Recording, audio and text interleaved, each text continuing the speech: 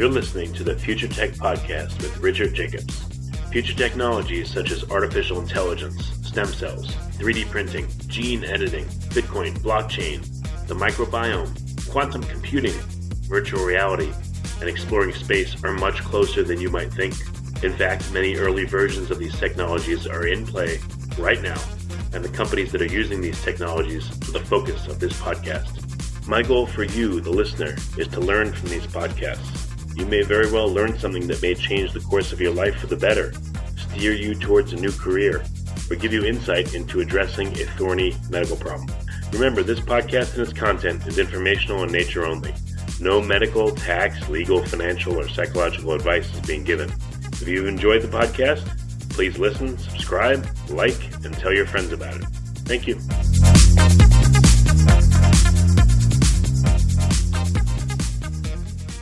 Hello, this is Richard Jacobs with the Future Tech and Future Tech Health podcast, and I have Dr. Samantha Nazareth. She's double board certified in internal medicine and gastroenterology / hepatology. She practices in New York City. She's a noted researcher, writer, and speaker on nutrition, wellness, and the microbiome. And she has had research published in the New York Times, and she's sought by media as an authoritative source on a wide range of topics that include eating, wellness, and gut health. She's been featured on CNN, Huffington Post, U.S. News and World Report, Women's Health, and many other places that I've never been featured. So that's excellent. So, Samantha, thank you for coming. How you doing? I'm great. That's excellent. Thank you for that lovely intro. Yeah, I once told a guest that they had been featured on Oprah 34 more times than I had. They had never been featured on Oprah, so I thought that was funny. I would love to put that in my bio at some point. Yeah. So tell me about your work. What attracts you to learning about the microbiome and gastroenterology and all the work that you do? Oh, yeah. I guess I'll start with gastroenterology, or it's known in some circles GI, gastro, all of the above. I had a love for the insides of people at a very, very young age.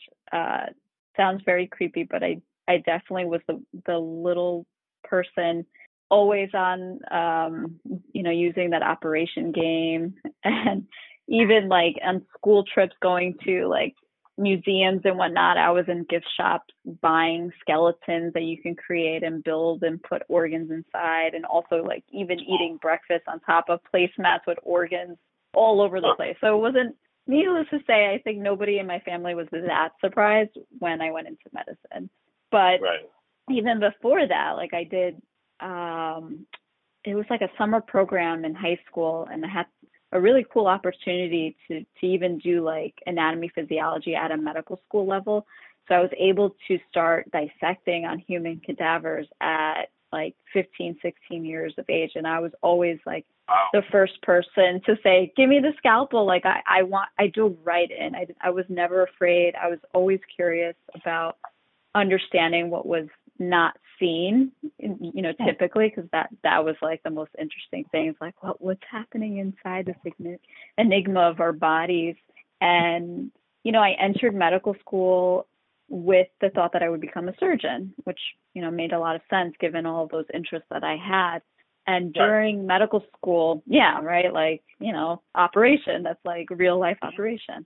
And while I was in medical school, my mom, she got diagnosed with colon cancer. So, with that, and that was pretty early on in my education, I learned so much about GI just because of the care that she was getting. And I really wanted to be well informed of what was happening. And I realized, GI also, I could work with my hands. I can see inside, and I love the guts. So it was kind of a nice marriage of all of that. And it fell into place in sort of that timeline. And to answer your second question about microbiome, I really learned about it also when I was doing my GI fellowship in New York City at Columbia. The fellowship program requires all of us to do research and identify a research mentor. And I mean, there are amazing, amazing people at Columbia. And one of them that I worked with was Dr. Peter Green, and he's very, very well known in the celiac disease space. And so he was my research mentor, and then we started doing some research on probiotics and celiac disease patients. And that led me to I had to really learn about probiotics. And that's really how I think the general public has become interested in the microbiome, is because of the entrance of probiotics. And now everybody knows what a probiotic is. Back when I was doing this research, it was like, yeah, it was getting popular, but it wasn't so mainstream as it is now. Like, I mean, I see it everywhere, like even in food and cosmetics. It was only a supplement back then, and now it's just completely mainstream. So what is your research turned to? What are you working on lately? I'm more clinical now. I used to do a lot more back then, but now it's straight. I'm just like, the doctor that you see in the office, seeing patients and doing procedures and clinical care at this point. Okay. So what's the focus of your clinical work? Do you see people with, gastrointestinal distress? What kind of issues are you commonly getting in clinic then? I see just about everything you could imagine with GI and bread and butter. And that usually, I would say like the top things that I see are bloating, gas, constipation. I would put that in like one category. A lot of acid reflux or heartburn. And then also just bleeding, like anything related to hemorrhoids, bleeding, pain, anything down there, essentially. Those are probably the top three things that I would see on a majority on a day-to-day basis.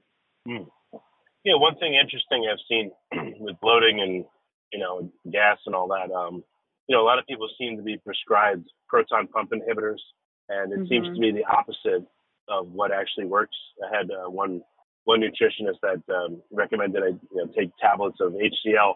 It was literally like not pure hydrochloric acid, but it essentially would increase the stomach acid. And he told me that a lot of the proton pump inhibitors and, Maalox and things like that, they decrease stomach acid, which makes it even harder to digest things. So it's going the wrong way. And I noticed, like, for instance, when I would take, these HCl tablets, that it would help much, much more to, when I had stomach distress. I mean, obviously changing the diet would be far better, but at the time, it was just one interesting thing that I saw. So I don't know, but I guess I'm just telling you what I see. But what are some interesting things that you've run into? But even along with that, because I get this question a lot with specifically acid reflux, is this too much acid, too little acid? And you're referring to betaine with pepsin, which is something that you basically are giving acid back in a setting where maybe your symptoms are from, lower acid. And I always caution anybody who's taking that, you definitely have to be ruled out for ulcers. Like, you cannot just throw in, HCl or betaine with pepsin without knowing, do I have ulcers or not? Because on the flip side, yes, proton pump inhibitors definitely have and then all the studies keep coming out more and more of long-term usage and all the side effects associated with them. But in the setting of a bleeding ulcer, this thing works, and it works really fast.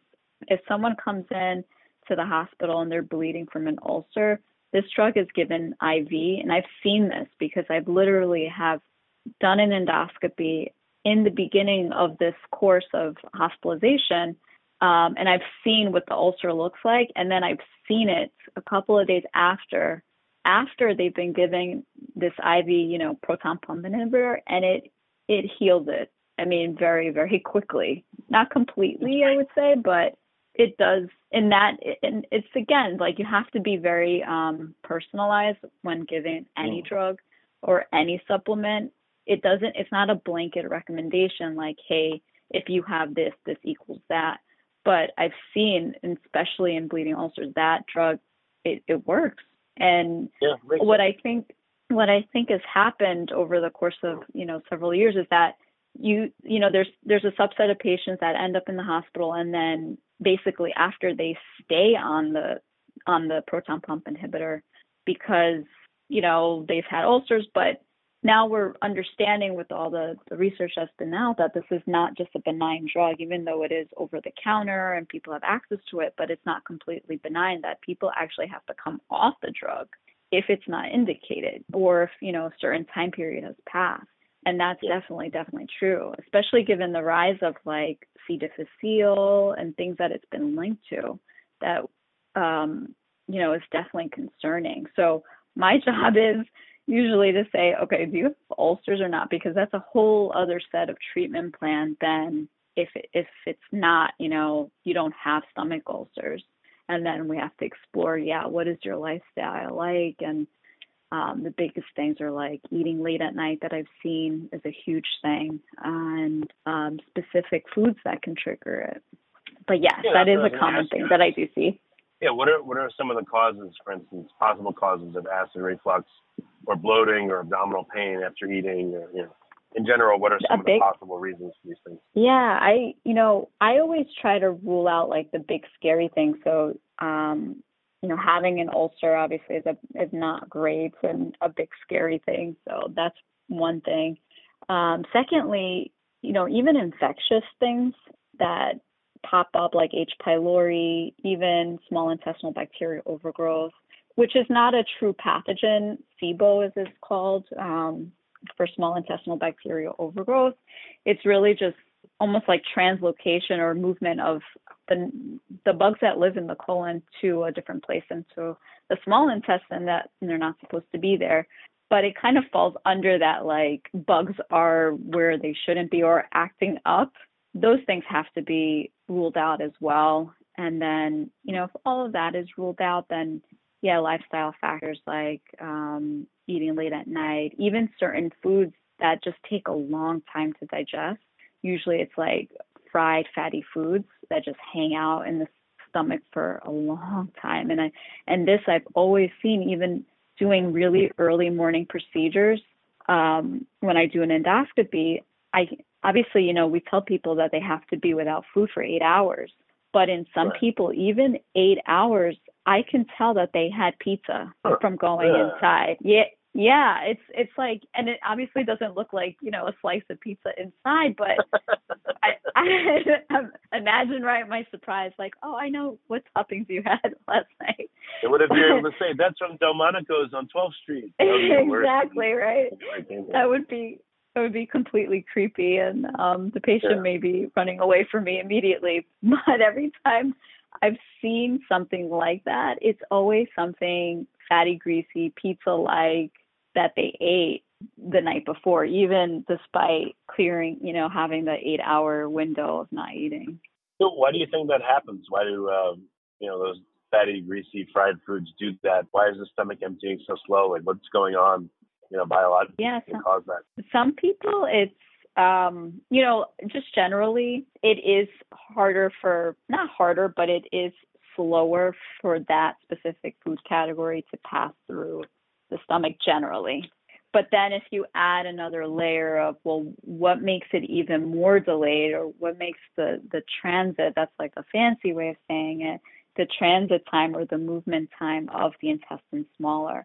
And biggest things, I would say, one is diabetes. If the sugar is not controlled, that heavily affects transit time or the movements of the stomach, and even, further down in the colon. And you can imagine, like, diabetics have nerve issues, right? Like, if you have tingling in the bottom of your feet, what's called neuropathy, it could affect your gut. It makes sense because the gut has lots and lots of nerve endings, and it's basically under control from these nerve endings to move. So just like high sugar can affect the nerves on the bottom of the feet, they can definitely affect the nerves up and down the intestinal lining. So there's that. And then a big one that I see are medications. Well, quick question. So have people observed clinically that people with diabetes tend to have, in general, slower gastric emptying and slower transit time through their digestive systems for any kind of food? Not all diabetics, but there is, yes. And then that diagnosis is usually called gastroparesis.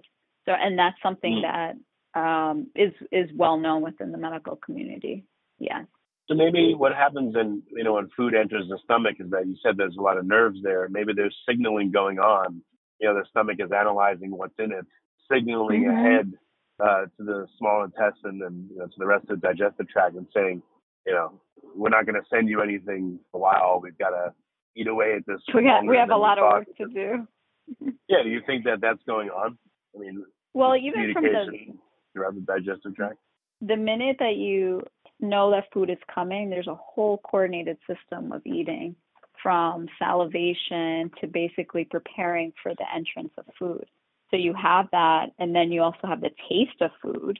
Obviously, you even know, like, if someone's sugar is low, you give them some candy, and that just hits their tongue, and that immediately affects their sugar. So even the taste of food, your body is knowing, okay, what's going to come down, and it really signals it as basically the macronutrients, which is carbs, fat, and protein. So your body's already aware of what's coming down. Now, the stomach's ability to stretch is also a signal to the brain. So if you think about it, like, the stomach is kind of like the size of a fist sitting, but it's allowed to stretch from that point, like from that little fist. You can stretch it like a balloon if you just you could see, like, those people that do all those eating contests. I mean, they can eat a lot because their stomach is allowed to stretch a lot. But there's signals that go from that stretch to your brain to say, okay, stop, this is uncomfortable, I'm full. And even signals going down like, I'm still hungry. So there's just constant communication from the minute that food is even presented, or the thought that you're going to eat, all the way down to as it enters down. And then even as things are in the stomach, there's kind of a final sweep too, called the MMC, or the microeating motor complex. And it's like, I always think of this as, the Roomba, those little cleaning things that you could set free in your apartment. It's kind of like that. It's like the final sweep. Like, it's gonna go around and, like, clean up the things that maybe you didn't see, or just get everything down where it should be. It's like that. It's a final sweep of the digestion, the stomach, to move things, sweep them along into the small intestine. So you can see, like, all of that is so coordinated with nerves, pathways to the brain, and that is so coordinated in that sense that, we don't think how hard it is to eat, but our bodies know how to do all this thing in the process. What do you think would happen if I ate a standard meal, and then I looked at a piece of pizza and I thought to myself, I'm going to eat that. Do you think that just by doing that, my body may speed up the processing of the existing food in my stomach because it thinks that this other food's coming that's going to take a while to digest and take a lot of effort? I mean, what do you think that would do to me, in terms of how fast I digest? I don't think it would affect it. I'm just thinking, like, you could override your signals clearly if you're, if you think and your body's like, I'm full, you could obviously override it, because a lot of people make room for dessert. But I don't think the body would clear it faster knowing that the extra food is coming. That would be really hard to study, but I don't think that it would do that. Yeah, I just wonder because, again, you're getting visual signals, and, like, people will salivate before they eat, or if they think about food, like you said, it starts a whole chain of reaction. So there's a gut-brain communication here that's happening. So I wonder if you eat a meal and you eat dessert first, what that would do to you versus eating the proteins and the carbs and all that stuff first. I just wonder what having this in the presence of that, having that in the presence of this, or not in the presence of it. I would think that all those things would inform how you digest and maybe change it, but that's just speculation. Yeah, I mean, we know this from the absorption of sugar, really. Like you were saying, the dessert first. Like, if you do dessert first with nothing in your stomach, the sugar does get absorbed faster than if you had something sitting in your stomach and then you had dessert. But in terms of digestion, there's really there's not like a quicker way to actually move things along. There are medications that could do that, but just from like a mind-brain type trick, there's really none that can do that to make things move faster as you're eating. The other thing too is most people are rushing, not really in that mind frame of I'm going to sit down and eat. And that kind of speaks to the sympathetic and the parasympathetic nervous system. And even with that, like, the sympathetic is basically I got to do a lot of things. I got to, check my iPhone. I got to do all these like tasks and read emails and everything. That's sympathetic. Before that, it was like, I'm going to be chased by like a tiger out of the cave. And then the parasympathetic is, it's rest and digest time. It's time to eat. And I have to admit too, I mean, I'm probably not in a parasympathetic state every time I'm eating, just because of, well, one, I'm in New York City, so it's really hard to do that. But you understand what I mean in that sense. Yeah. And that also affects digestion, because that parasympathetic sort of mind frame is helpful for digestion and the normal processes of digestion, which is different than sympathetic kind of mind frame, which is not meant to rest and digest. It's meant for you to like kind of be on adrenaline. Well, so, I mean, here we go. So now we are saying that your mindset does affect, your eating experience. So, yeah. Have you seen any studies that show eating with a certain mindset, in a relaxed state, in a stressed state? I've experienced this myself. That I think there's got to be a correlation. If I'm stressed, I may not want to eat, or I may want to eat. If eating makes you feel better. Or, again, I may not want to eat when I'm stressed. Or if I'm stressed and I eat something, I may get indigestion when I normally wouldn't. So it definitely does seem like, the condition of your nervous system and your thoughts and all that affects, the digestion process. In that sense, yes. If you've already eaten and you're trying to trick your body into eating more, that's a little bit harder to do, because once you're kind of in the mode of eating, it's a little bit difficult. But before you eat, getting into that mind frame, and even while you eat, and that's sort of something that we've kind of strayed so far from, like eating in a group setting and taking the time, these more than half hour even lunches, longer than that, like that's so rare now. Well, what about physically what you're eating? So what happens if I eat, a slow digesting, if I just eat meat, I just eat like a steak for lunch, that's it, nothing else, versus a steak with like a big side of vegetables. The vegetables, legend has it, digest a lot faster and move things through the digestive system faster than meat. So what happens if you have just meat, or if you have meat and vegetables? What does the combination of vegetables make the meat move through faster, and therefore it's less digested than it otherwise would have been? Have you seen any studies that look at this? No, the only thing is really the feeling of fullness.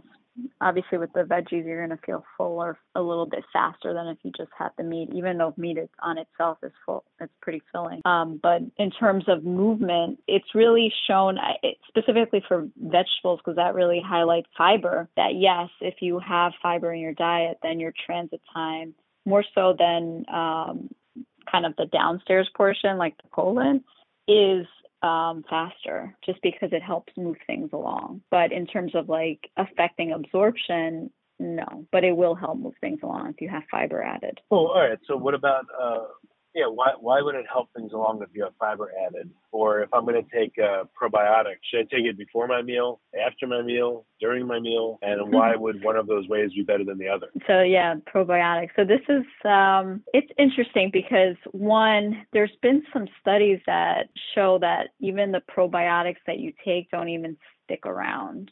So it's one of those things of, does it make a difference of when you eat it or when you take the supplement? Perhaps, and then some people would say, well, then you should take it like last thing before you go to bed, because then you're not really bombarding your probiotic that's there with food. I always just tell people, just read the label and just follow it, because there's so many different kinds out there. And at this point, I don't know what's going to stick around in your gut. The mechanism that probiotics are thought to work is perhaps in small subsets, they do, stick around, and then they kind of pass through and interact with the microbiome that currently exists, and then exit as you flush the toilet. So, does it matter then what time of the day, with food or without food? I would say just follow what's labeled on the bottle, because it depends on how they've manufactured it to be delivered inside the body. And now that there's so many different forms of probiotics, I can't even just say it's a pill form. I mean, there's powders and there's liquids, there's everything. So it's even harder to kind of say that in a broader sense. Right.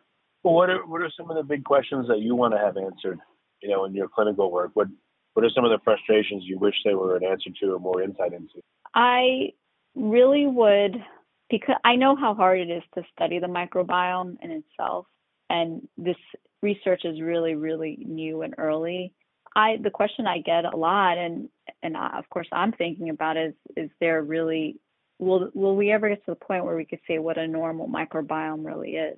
And also, are we really sampling the right part to really get a snapshot of a patient or even an individual of the microbiome? Because right now it's basically the last half of the colon, because that's what we poop out and that's what's really accessible. But is this the microbiome that's really the most important, or is it more like a deeper one, in the mucus layer, or even more in the mucosa layer, which would require a biopsy? Because in different parts of even the colon, there's different bugs that live in different areas, and which area for which disease is really most important, and how are we able to follow that over time, because anything can change that microbiome. Perfect example is antibiotics. So if you have antibiotics, what was shown before the antibiotics is going to be completely different after. And things like that. I think we have to get to a point where the data from the microbiome can become useful in a way that we can personalize medicine, especially for me, for GI medicine, to say, okay, your microbiome is like this, and if we manipulate it in a certain way to affect change, it's going to be like this, and these are the results you're going to get. I mean, that would be really cool for me, because then we're really moving away from pharmaceuticals and highly, highly personalized, in some circles call it precision medicine, but very individualized, personalized care based on basically just your bugs and the bugs that have been living with you. Yeah.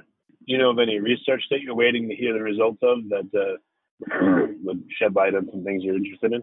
I really like the whole fecal transplant space, and there's a lot of clinical trials that are being done outside of C. difficile. So at this point, the only FDA approved indication for fecal transplant, that's literally just transferring poop from one person to another, is for C. difficile that hasn't really responded to any antibiotics.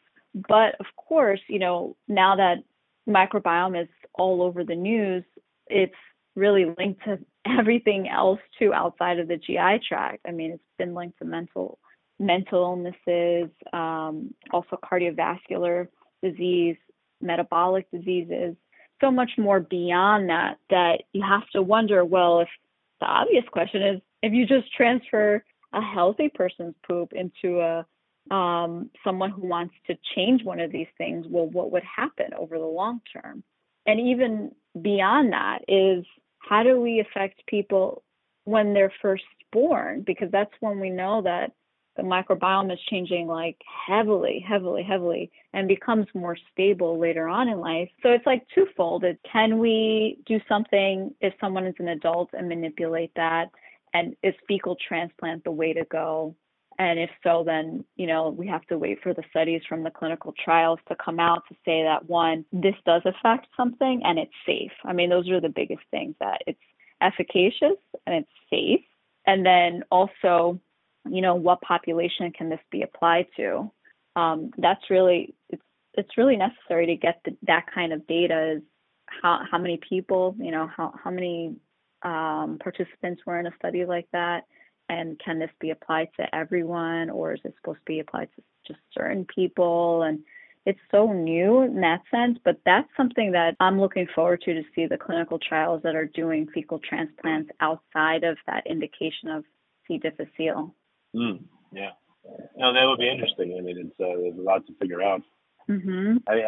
I've heard that it's not just the microbiome in our guts. I mean, there's a virome, there's parasites, there's fungi, there's yeast. I mean, there's so much in there. Archaea. And I think it's a really beautiful story, I think, of the microbiome that we have. If you think about it, these bugs have been on this planet for way longer than human race entered sort of the existence of Earth, and how our species have evolved with these organisms that have been here before. They're way more adaptable than we are. They change, they cross, they share DNA with each other. It's quite incredible how crafty the microbes are. but that it's not just us, that we evolved with them.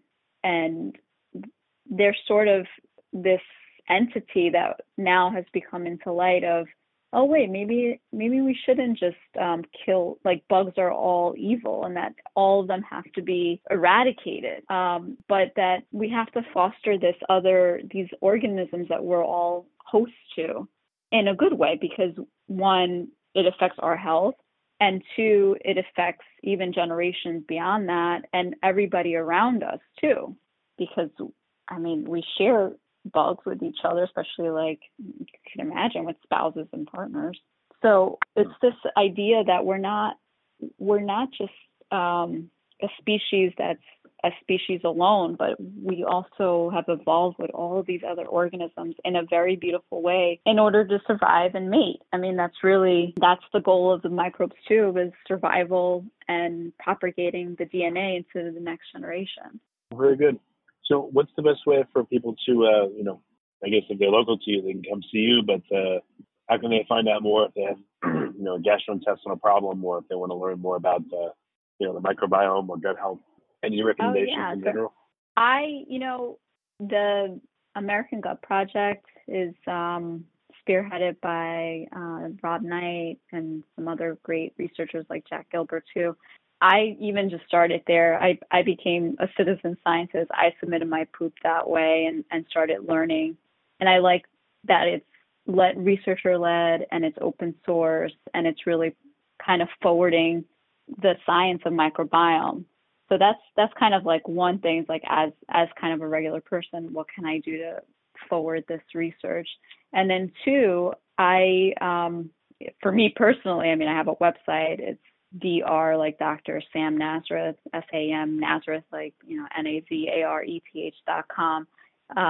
That's where you can find like information on some articles that I've written and contact for my practice. But just generally the microbiome space, there's so much out there, but even contributing to science by the data, because that's really what we need, is more data.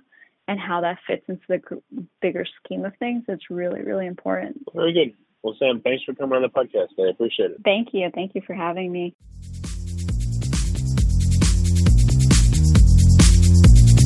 You're listening to the Future Tech Podcast with Richard Jacobs. Future technologies such as artificial intelligence, stem cells, 3D printing, gene editing, Bitcoin, blockchain, the microbiome, quantum computing, virtual reality, and exploring space are much closer than you might think.